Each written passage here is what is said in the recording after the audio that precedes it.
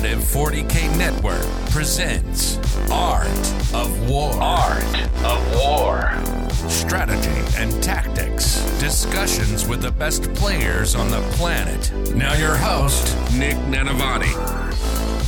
Everybody, welcome to another episode of the Art of War podcast. I am your host, Nick Nanavati, and today I'm joined all the way from Germany by my good friend, Arne Zerndt. I'll play it in that. Yeah, hello. Hey, Arne, how you doing? Doing good. Yeah. Awesome. We're very excited to have you. For those of you who don't know, Arne is a really accomplished player from Germany. He used to be on the team Belgium for the WTC, and now he's actually qualified for his own home team, finishing second place in the German finals tournament. And very recently, I'll come across the pond to kick our butts in our own tournament, placing second at the Adepticon Grand Tournament. Yeah, the second place is a bit of a theme with me. Hey, usually we have people on Unbroken to talk about their one loss and how they can evaluate those games and get better. But honestly, Arne, I've watched you climb and climb and climb the competitive ladder from someone who would not be coming in top finishes at Super Majors to now someone who's representing your team on a national scale, international scale. So we're going to spank part one of this two-part episode and get to know you, your journey as a competitive 40K player. Really get to understand your philosophy for the game and how you improved over time and how you continue to improve to elevate your game and get onto the international stage.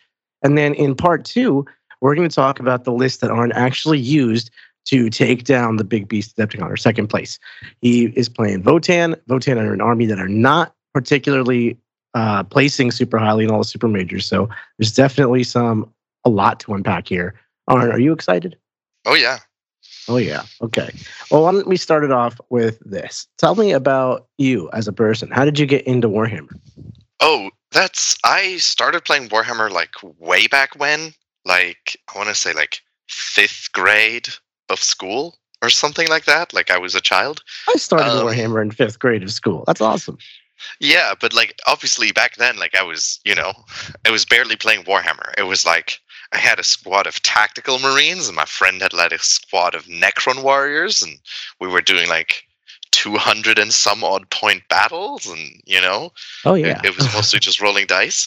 But yeah, like I played all through high school as well until like maybe about 10th or 11th grade, and then kind of stopped because it fell out of favor with my friends.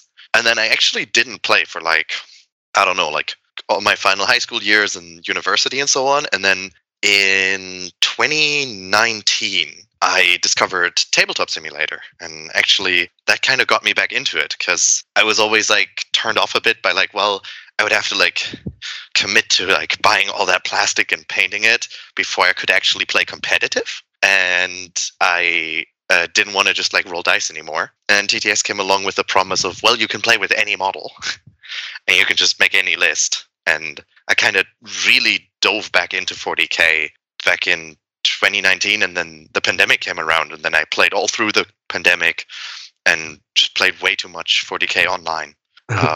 So usually we don't hear too many stories about people playing and getting into the game through TTS and then grinding games out like that to accelerate their skill. What is entering the game through the TTS community? What is your experience like with that? So one thing is that it's I would liken it a bit to like when you start playing Magic through Magic Online rather than through like playing at a local game store, where like everyone has tuned lists. No one's like stuck on model availability. No one has like the tactical squad like this because that's what what their models are. So like, basically my first game back into 40K, like I met a guy, he was kind of nice. He was like, yo, cool, I'll like teach you a bit and reintroduce you to the game. And then he hit me in the face with Triptide because that was the meta at the time. And so, it was like, all right, here's Triptide versus Eldar bullshit. And then... and that's one way to learn the game. Wow. But that's immediately like...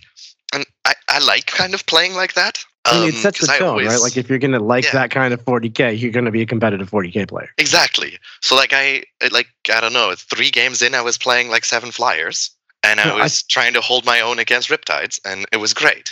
Is this because you like actively searched out competitive Warhammer communities online? And for those of you who aren't following us, TTS stands for Tabletop Simulator. So it's a way to play 40K online versus people through simulation. So did you search competitive formats and competitive groups online, or was this just like the first one you found by chance? It's like a little bit split. I think I tend to talk a lot about the game, so I had like a few games with different people, but then met some like competitive folks and just had a ton like talking to them about the game and about like the decisions that go in and like, you know, thinking about the list and so on.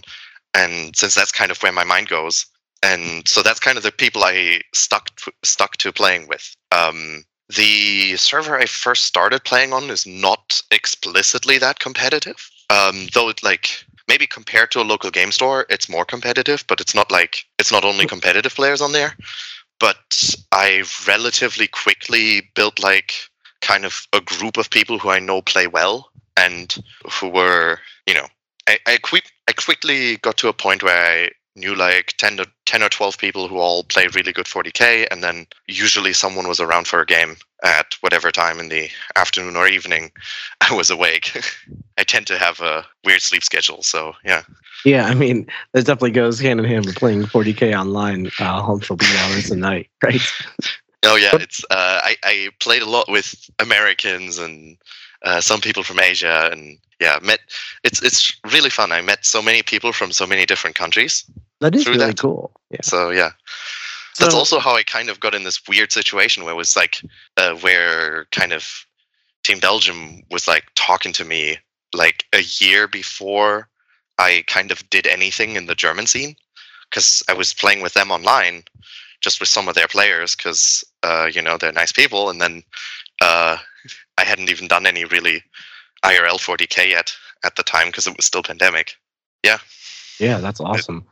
What do you think I don't know if you have, I guess you have such a different perspective, because most people get into the game through a game store and, you know, progress that way into a competitive 40K player or a hobbyist or a narrative player, whatever it might be. And you took a totally different approach, a more, I guess, Gen Z approach of just playing the game online. So if you could compare and contrast the two different styles of learning the game, what would that look like? I get bored quickly. I think for me it was really good to start playing online because my own like model building and painting speed has no chance keeping up with the rate at which I get bored playing armies. Like I flip-flop between armies like nobody's business, and like some amount of it is meta chasing, sure, but some amount of it is also that like 40K games take like 3 hours, and like, you know, after you've spent like 30 hours with always the same list, I kind of want a change of pace. So I oftentimes just play I change my list maybe more than would be competitively optimal, you know? Yeah. But yeah, I just get bored playing the same thing. So I get it. I mean, I solved it in a more extreme version of actually collecting every army in the game. But that's one way of doing it. You know, I don't envy you. Like it's a real solution you have here, being able to play any army anytime. Do you find it overwhelming, or do you actually just, because I know you have an enjoyment for learning the game. Obviously, that's how you get to such a caliber of player. But do you find it overwhelming having so many options at your fingertips where you don't know what to try? Not really, no. I tend to. I'm always looking for the next thing already. Like, I'm looking forward to the data slate dropping and so on. Because, like, what's the most recent thing that came out? World Eaters? It feels so long ago now, again, right? Like, when the first leaks came out for World Eaters, someone had, like, a mostly put together leaks thing online and was asking for games online with World Eaters. Like, you know, they were short a page of stratagems, but they were like, it's fine. I want to play them already. Yeah. No, I mean, I totally get it. I'm just always looking for the newest thing, so it's very. I think that's a lot of fun for me, like that. So does that translate to how you play the game? Are you always trying to innovate and come up with new, cool, unseen combinations, or are you just trying to learn the meta list over and over again? That's interesting. I think a lot about lists, but I'm not sure if I'm like a really good list builder. I feel like a lot of the time I kind of start at someone else's list or work with people who are better list builders than me, and like start from that list and try to like play it a few times and make some small adjustments that fit my style more. Interesting. So you're like a pilot, not an engineer in a way. Yeah, I guess. Yeah. I spend a lot of time thinking on lists and like iterating on them. But for example, like my Harlequin lists that I was super successful with were always like, okay, well, we start at 8-boat, and then we do some tweaks here. Like, okay, well, what if we play like, what if we cut some weapons here and we make room for like a second DJ, and then you play some games with second DJ, and you're like, well, what if we play a unit of bikes instead, and so on, right? And like, it's these small details that I end up spending unreasonable amounts of time like testing, practicing, and like figuring out. But like the core concept of 8-boat was like obviously not designed by me. Yeah, I get that. So you basically take an army that already exists and you kind of just learn to play it, learn to refine it, tailor to your own liking, and just get really good with it over time. Yeah, I think the only like one list that I remember that was like really completely my own design was back in this shows how much I play other people's lists. Back in just before the switch to 9th, I was playing a Eldar soup that was like Craftworld Eldar Flyers, Drukhari Venoms with capital lights, and then Harlequins as the main like 1,000-point army. And that was like truly my own, and I was successful with it. But since then, I think like there's so much information about lists online, and like I barely go a day without seeing a cool list and being like, damn, I want to try that, That's awesome. I love your excitement for the game.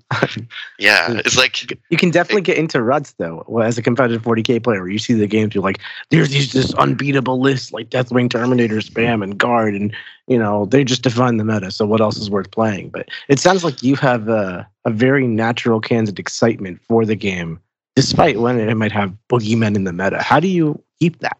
I think part of it is team events. I play probably more team events than singles, because like I jump at every opportunity to play team events. I just finished this. Fact is the most fun.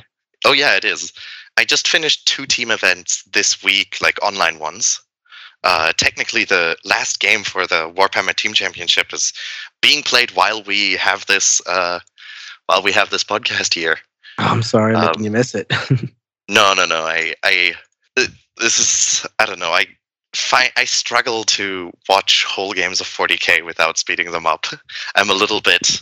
My attention span's not the longest, so I'm gonna find out how it all went. But yeah, with that, I feel like it oftentimes becomes less of like a, oh no, there's the boogeyman, what do we do about it? And more of like a, okay, well, but what are the best 5 armies in the game right now? Or what are the best 8 armies in the game right now? Like, because, we can maybe agree on like between us, we can probably agree on 3 armies that are really, really good right now and that you should have on a team, right? Like maybe there's Guard, maybe there's Space Marines with Desolators, right?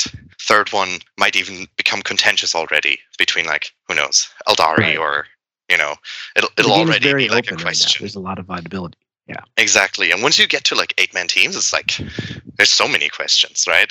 That's true. So the team format, especially as you get to 5 and even 8 players, it really opens up build diversity. Like all of a sudden, a demon army can go be as diverse as Mono Zinch to Mono Slanesh, as an example, just for what your role is. And you could take skew armies that have nothing to do with like a normal competitive singles format, but actually totally shut down shooting armies, as an example.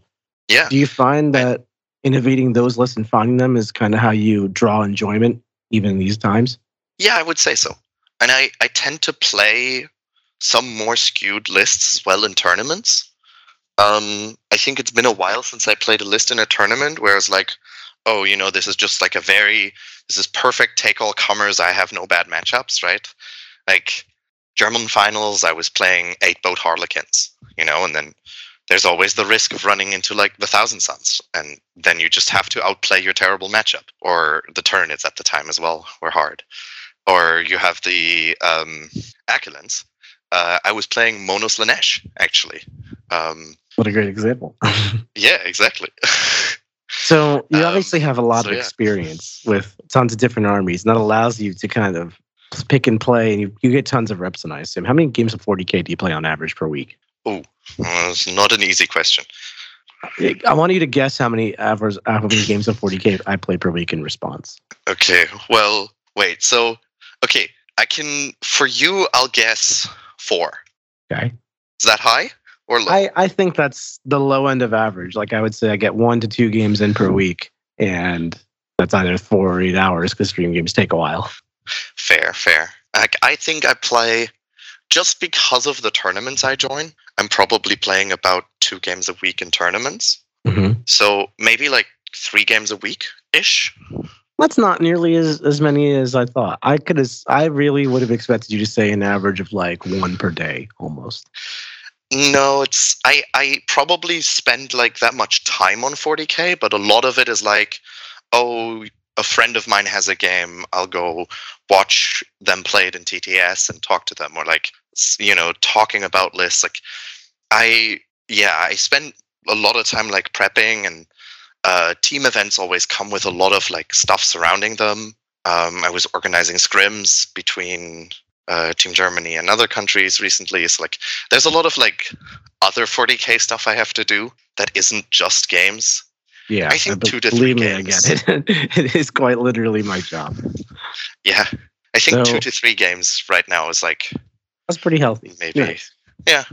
So how do you identify your play style? One of the things I've always struggled with the army hopping approach is like Harlequins don't play any way the same as, say, Custodes. And, you can get into Knights, and then there's Tyranids. And there's so many different ways to play 40K. How do you just hop between them effectively? Well, one thing is how much I hop between armies like changes a little bit from time to time. I think I sometimes happen upon an army that I like a lot. For example, Harlequins I've played like a lot. I went through a phase where I was playing very defensively. This is like earlier half of 9th, kind of. And I think, I was a coaching client of yours in the past. So some of that is like probably the Art of War school of picking KG secondaries and trying to math out where you're going to end up and playing KG. And look at where you are now, repping Team Germany. Yeah. But I think I at some point, and this is like a lot of this comes from learning from Liam, who is kind of like the I'd say the star player of Team Belgium, who has this style of more like like going like, well, how aggressive? What is the absolute like maximum amount of aggressive you're allowed to be in a matchup? Does that make sense? Yeah, there's like how literally he just takes aggression. the most aggressive approach you can possibly take. Yeah, but no, there's the most aggressive approach you can take is like run everything forward. And that often ends in you die. Right. But there's like, then the most cagey approach is like stay all behind the walls, and that maybe ends up with you being outscored. And everything else lies in between. And I think a difference between like, for example, watching the Streamhouse RTT, I think a lot of you guys are on the side of, okay, what is the cagiest approach that still gets me enough points? I think that's a great way to phrase it, right? So like, how can I be as risk averse as possible? Because if we're gonna redefine aggression and caginess, aggression is synonymous with let's just run straight at them, and if I die, I die. If you die, you die. You die. Hopefully, you die. But we're embracing dice here, and it's just wild. And then if I'm always out of line of sight, out of charge range behind walls, maybe my scoring plan, maybe I'm not actually contesting or holding primaries effectively or scoring secondaries. So, like you said, you can get outscored, too defensive. Yeah. So, yeah, being risk averse as much as we can to mitigate how much impact is possible from the dice. But still, we got to be risky enough that we actually win the game. I think that's a pretty apt radar target for how we try to play the game. And now think about this, but move the needle over to instead of being as risk averse as you can without losing, to being as willing to take as much risk as you can without losing if it fails.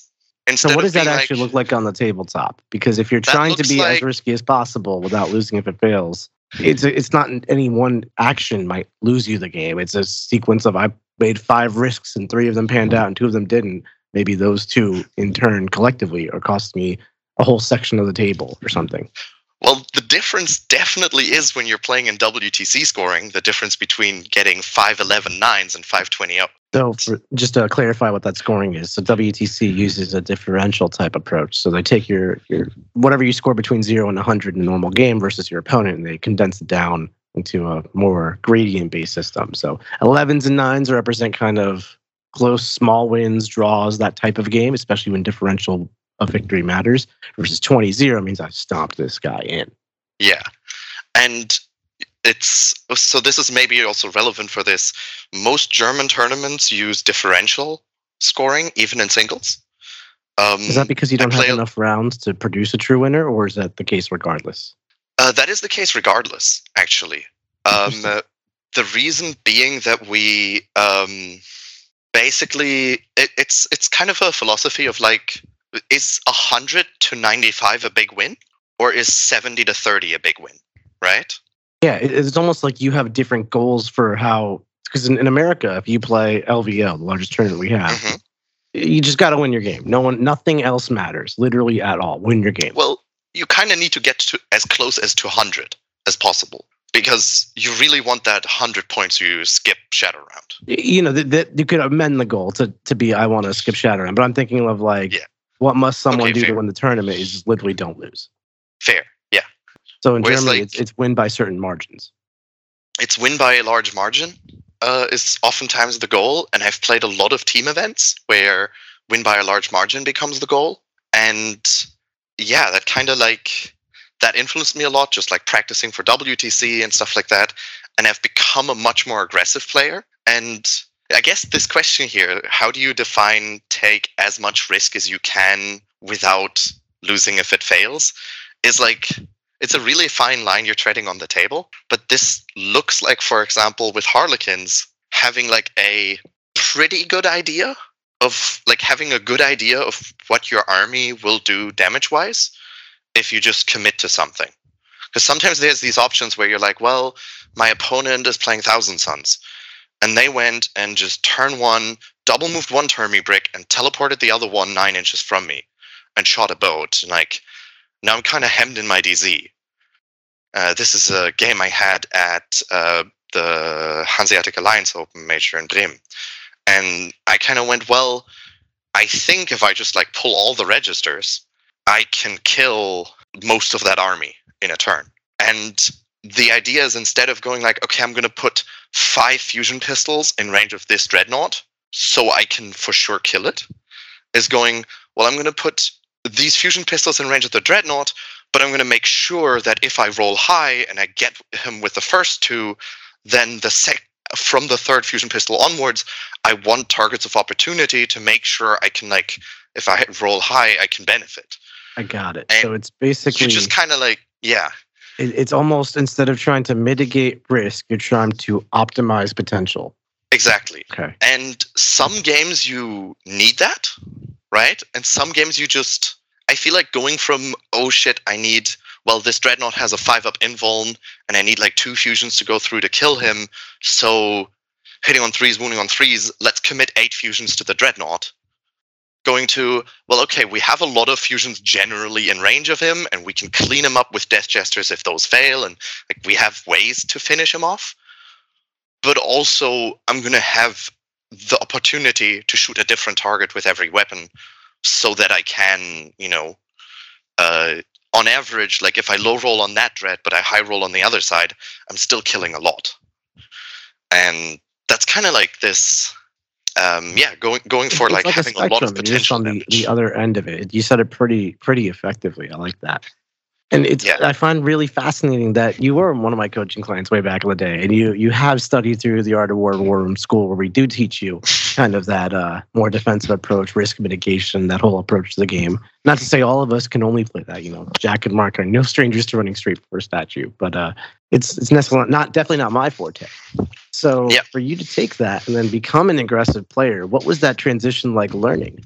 I think it was a lot of it came through my playing Harlequins, where I went from a playstyle of like, well, I can if I just don't expose any boats and I disembark a troop every turn and I flip the marker, then by turn 5 I'm tabled. And the other guy scored good secondaries, and now, it's like a really close game, but I might be losing. But if I just ram 8 boats with 4-up invulns and luck rerolls down their throat, turn 1, I'm killing 1,000 points in shooting, and they are not opening 8 boats and killing the troops. Like, they're just not. Yeah. And it's just this thing where, like, well, some matchups you're, like, practicing for teams, identifying the matchups where you're allowed to be aggressive, and going like, well, this is a matchup where I get to switch my, like, mode of operating from I'm the sneaky harlequin, I steal your markers, to whoops, you're dead by turn 2, because these things move 22 and they shoot really hard. It's like, just, it was a thing I needed to learn for team events. Yeah, I mean, you definitely need to fill roles within team events, right? So, like, there's defenders, attackers, people who are designed to just, get whatever score they can, and try to hold off a really powerful attacker, or, go stomp their faces and get that big differential. So, you've morphed into more of an attacker role, which I think is really cool. Do you think that every army in your hands you play more aggressively, kind of regardless of its own personal army identity, or is it you gravitate towards the ones that actually mesh with your more aggressive approach? That's interesting. I think there's some truth to both of those. I tend to try to play armies more aggressively because I kind of want to. I get it. When I play knights, I'm looking to hide them behind walls and stuff. Exactly. And I always get like a little bit of like a, oh no, when someone hides knights behind walls. Right. I'm like, come on, man, you're going to need your whole next turn's worth of movement to just clear that wall. You're going to get shot just one turn later. Live with it. Just accept the shooting. They don't have enough to kill you. Yeah. Like, I was watching Richard Siegler versus Mark Perry, and I don't know the math on it. But when I was looking at Mark Perry going first, I was like, well, I don't think Richard's army has the damage to kill him if he full sends. If he just goes first and goes, well, let's just try it, and sends every single 8-bound in his whole army and all the demon princes and the invocados just running at him, and like just, uses the pregame move to just tag 2 units, which sure, they can fall back and shoot, but then they're not advancing, and that's only the crisis that can. So like the devilfish isn't, and so on. Just try it. So you probably I get what have you're 3 saying units in left. Principle, right? Like, instead of playing the long KG protracted game where you're trying to outplay your opponent in trade moves and jukes and jocks or whatever, just stat check them, for lack of a better word. Here's my army. I'm going first. Jam it down your throat. You can't do it in one turn. Here you go. There's so much potential for that to go wrong, though. Or is there ways you can mitigate that? So this is this is the school of Liam. The school of Liam says, well, you want to rush, but you want to rush well. So you want to make all the aggressive moves, but while making all the aggressive moves, mitigate what your opponent can do in retaliation. So this means like limits their ability to counterattack you and just ruin your day. Exactly. And like when you, I feel like when you do it well, this feels like, so like this is a really silly story. Like after the Harlequin nerf, I wasn't sure if Harlequins like have what it takes anymore to just break people. And then I played Votan against Liam's Harlequins, and he goes first, and he's like, I think I can do it. And, shoves 6 boats up a flank, draws a line so he gets 1 fortress, and the other one doesn't have the ability to move over to shoot back if he kills that fortress, and just kills a fortress turn 1 with Harlequins. I'm like, oh, okay. And obviously, like, between Death Justice and so on, he also killed some bikes and, like, threw a unit out in the middle and move blocked something. And I was like, damn, well, my retaliation is going to be like, I'm going to kill a boat and a unit and this unit. So I killed 3 of your units and you killed, like, bikes and a fortress. And next turn, you're just going to do it again because I didn't limit your damage output for next turn because you move 22 and fly. I guess you win. And he did exactly that. He moved again and everything was in fusion range and then I died. That's just like, right. Like rushing well means like focusing down a thing that will hurt you and making sure that the next thing over doesn't have the proper ability to retaliate. And that might involve move blocking or whatever, but it's not just, okay, I'm going to move block so you don't hurt me. It's I'm going to move block so you don't retaliate to the thing I'm killing. Interesting. Yeah. It's a layered attack. I like that. Exactly. So this is like, yeah. So like you said, you definitely try to find aggressiveness in every army you play. Do you shy away from armies that just don't do aggression, or do you create aggressive where maybe it's not conventional? I tend to shy away from armies that are slow because hold the phone. We're about to talk about Leagues of Votann. They're not slow. That's fake. That's fake. Fake news here. Yeah. Leagues of Votann's not slow. Yeah, Leagues is not slow. They're about as fast as like what's usually like move 10 to 12 and shoot. It's kind of in this like, move 10 to 12 and shoot. That's old guard codex. New guard codex is faster. They move like 18 and shoot, but yeah. It's like medium fast. So it sounds like you've found a way to make your Leagues of Votann a mobile shooty army that's aggressive, and I'm so eager to hear what that looks like. Fair, yeah. So let's take a detour from this conversation just a little bit to talk about Leagues of Votann, and you're taking them to Adepticon. This is your first time coming to Adepticon, am I right for that? First time Adepticon, yes. How'd you like the event? The event is an awesome vibe. Like the convention is amazing. The people there are awesome. As I said, I know a lot of people from all over the world through playing online. So the best part for me of traveling to big events that are out of country is meeting all the people who I normally only get to talk to on Discord or, just like maybe chat with online, and just actually like, getting to see the faces and getting to hang out with people. So as far as that goes, amazing. Terrain, complicated. Really good if all you want to do is shoot the other guy from your deployment zone. Really bad if you had any aspirations to hiding even like a 10-man infantry squad. Because you're not. They're getting Did you know shot. that going in, and that led to your decision to play Votann? Yeah. Yes, I knew that going in, and that led to my decision to play the tankiest gunline I can, because I was just like, well, I'm going to go second half the games, and I'm going to need to take a big punch in the open. I think that's awesome. Genuinely, you dissected a terrain a format, looked at the mission and the maps and the terrain ahead of time, and then made a plan for it. And it sounds a little fundamental, right? Just like you sit in your plans on shoot them. It's a very easy, not to be insulting here, way to approach 40K, but you had to identify that. There were tons of players there who didn't recognize the terrain format, took maybe a more stereotypical army, and they paid the price for it. Yeah. This is like, again, I come from Magic the Gathering, and like this idea of like, well, I don't really have like that one army that I always play. I always look at an event and go, okay, well, what's the meta at the event? What's the terrain? What's the missions? What are we going to be doing? And that influences my decision of what I want to take to that event. And it lets you tailor the best answer you can for all factors considered. I mean, nothing wrong with playing the same army all the time. Like we just had Cass here from Canada, who's a die-hard Ultramarine player, and he's obviously super successful with his Ultramarines. And he's like, good, bad, rain, shine. He's playing Ultramarines. But you have more freedom than that in your list capability, which is a double-edged sword because sometimes it's option overload and etc. But, maybe not for this conversation. Yeah, it's also like, obviously, I have less reps on each of the armies I play.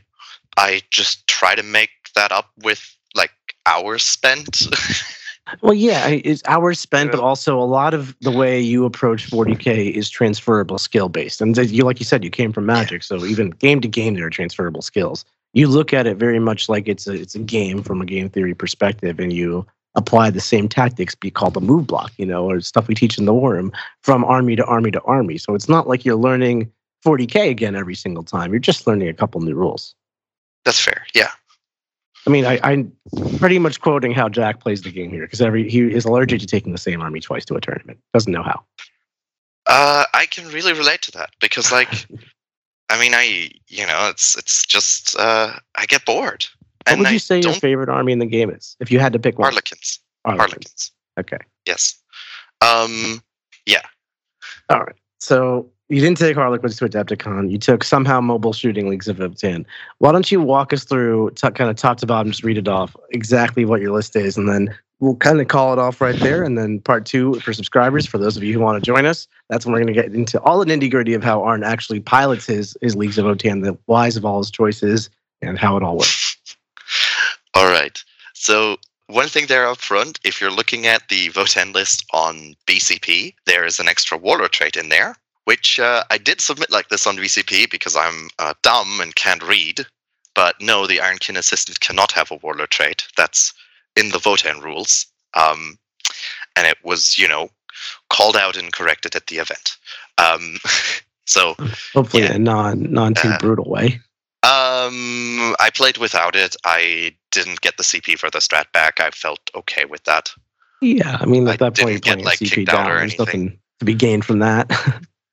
No, it was found, during the event. I probably had one game like positively influenced by it.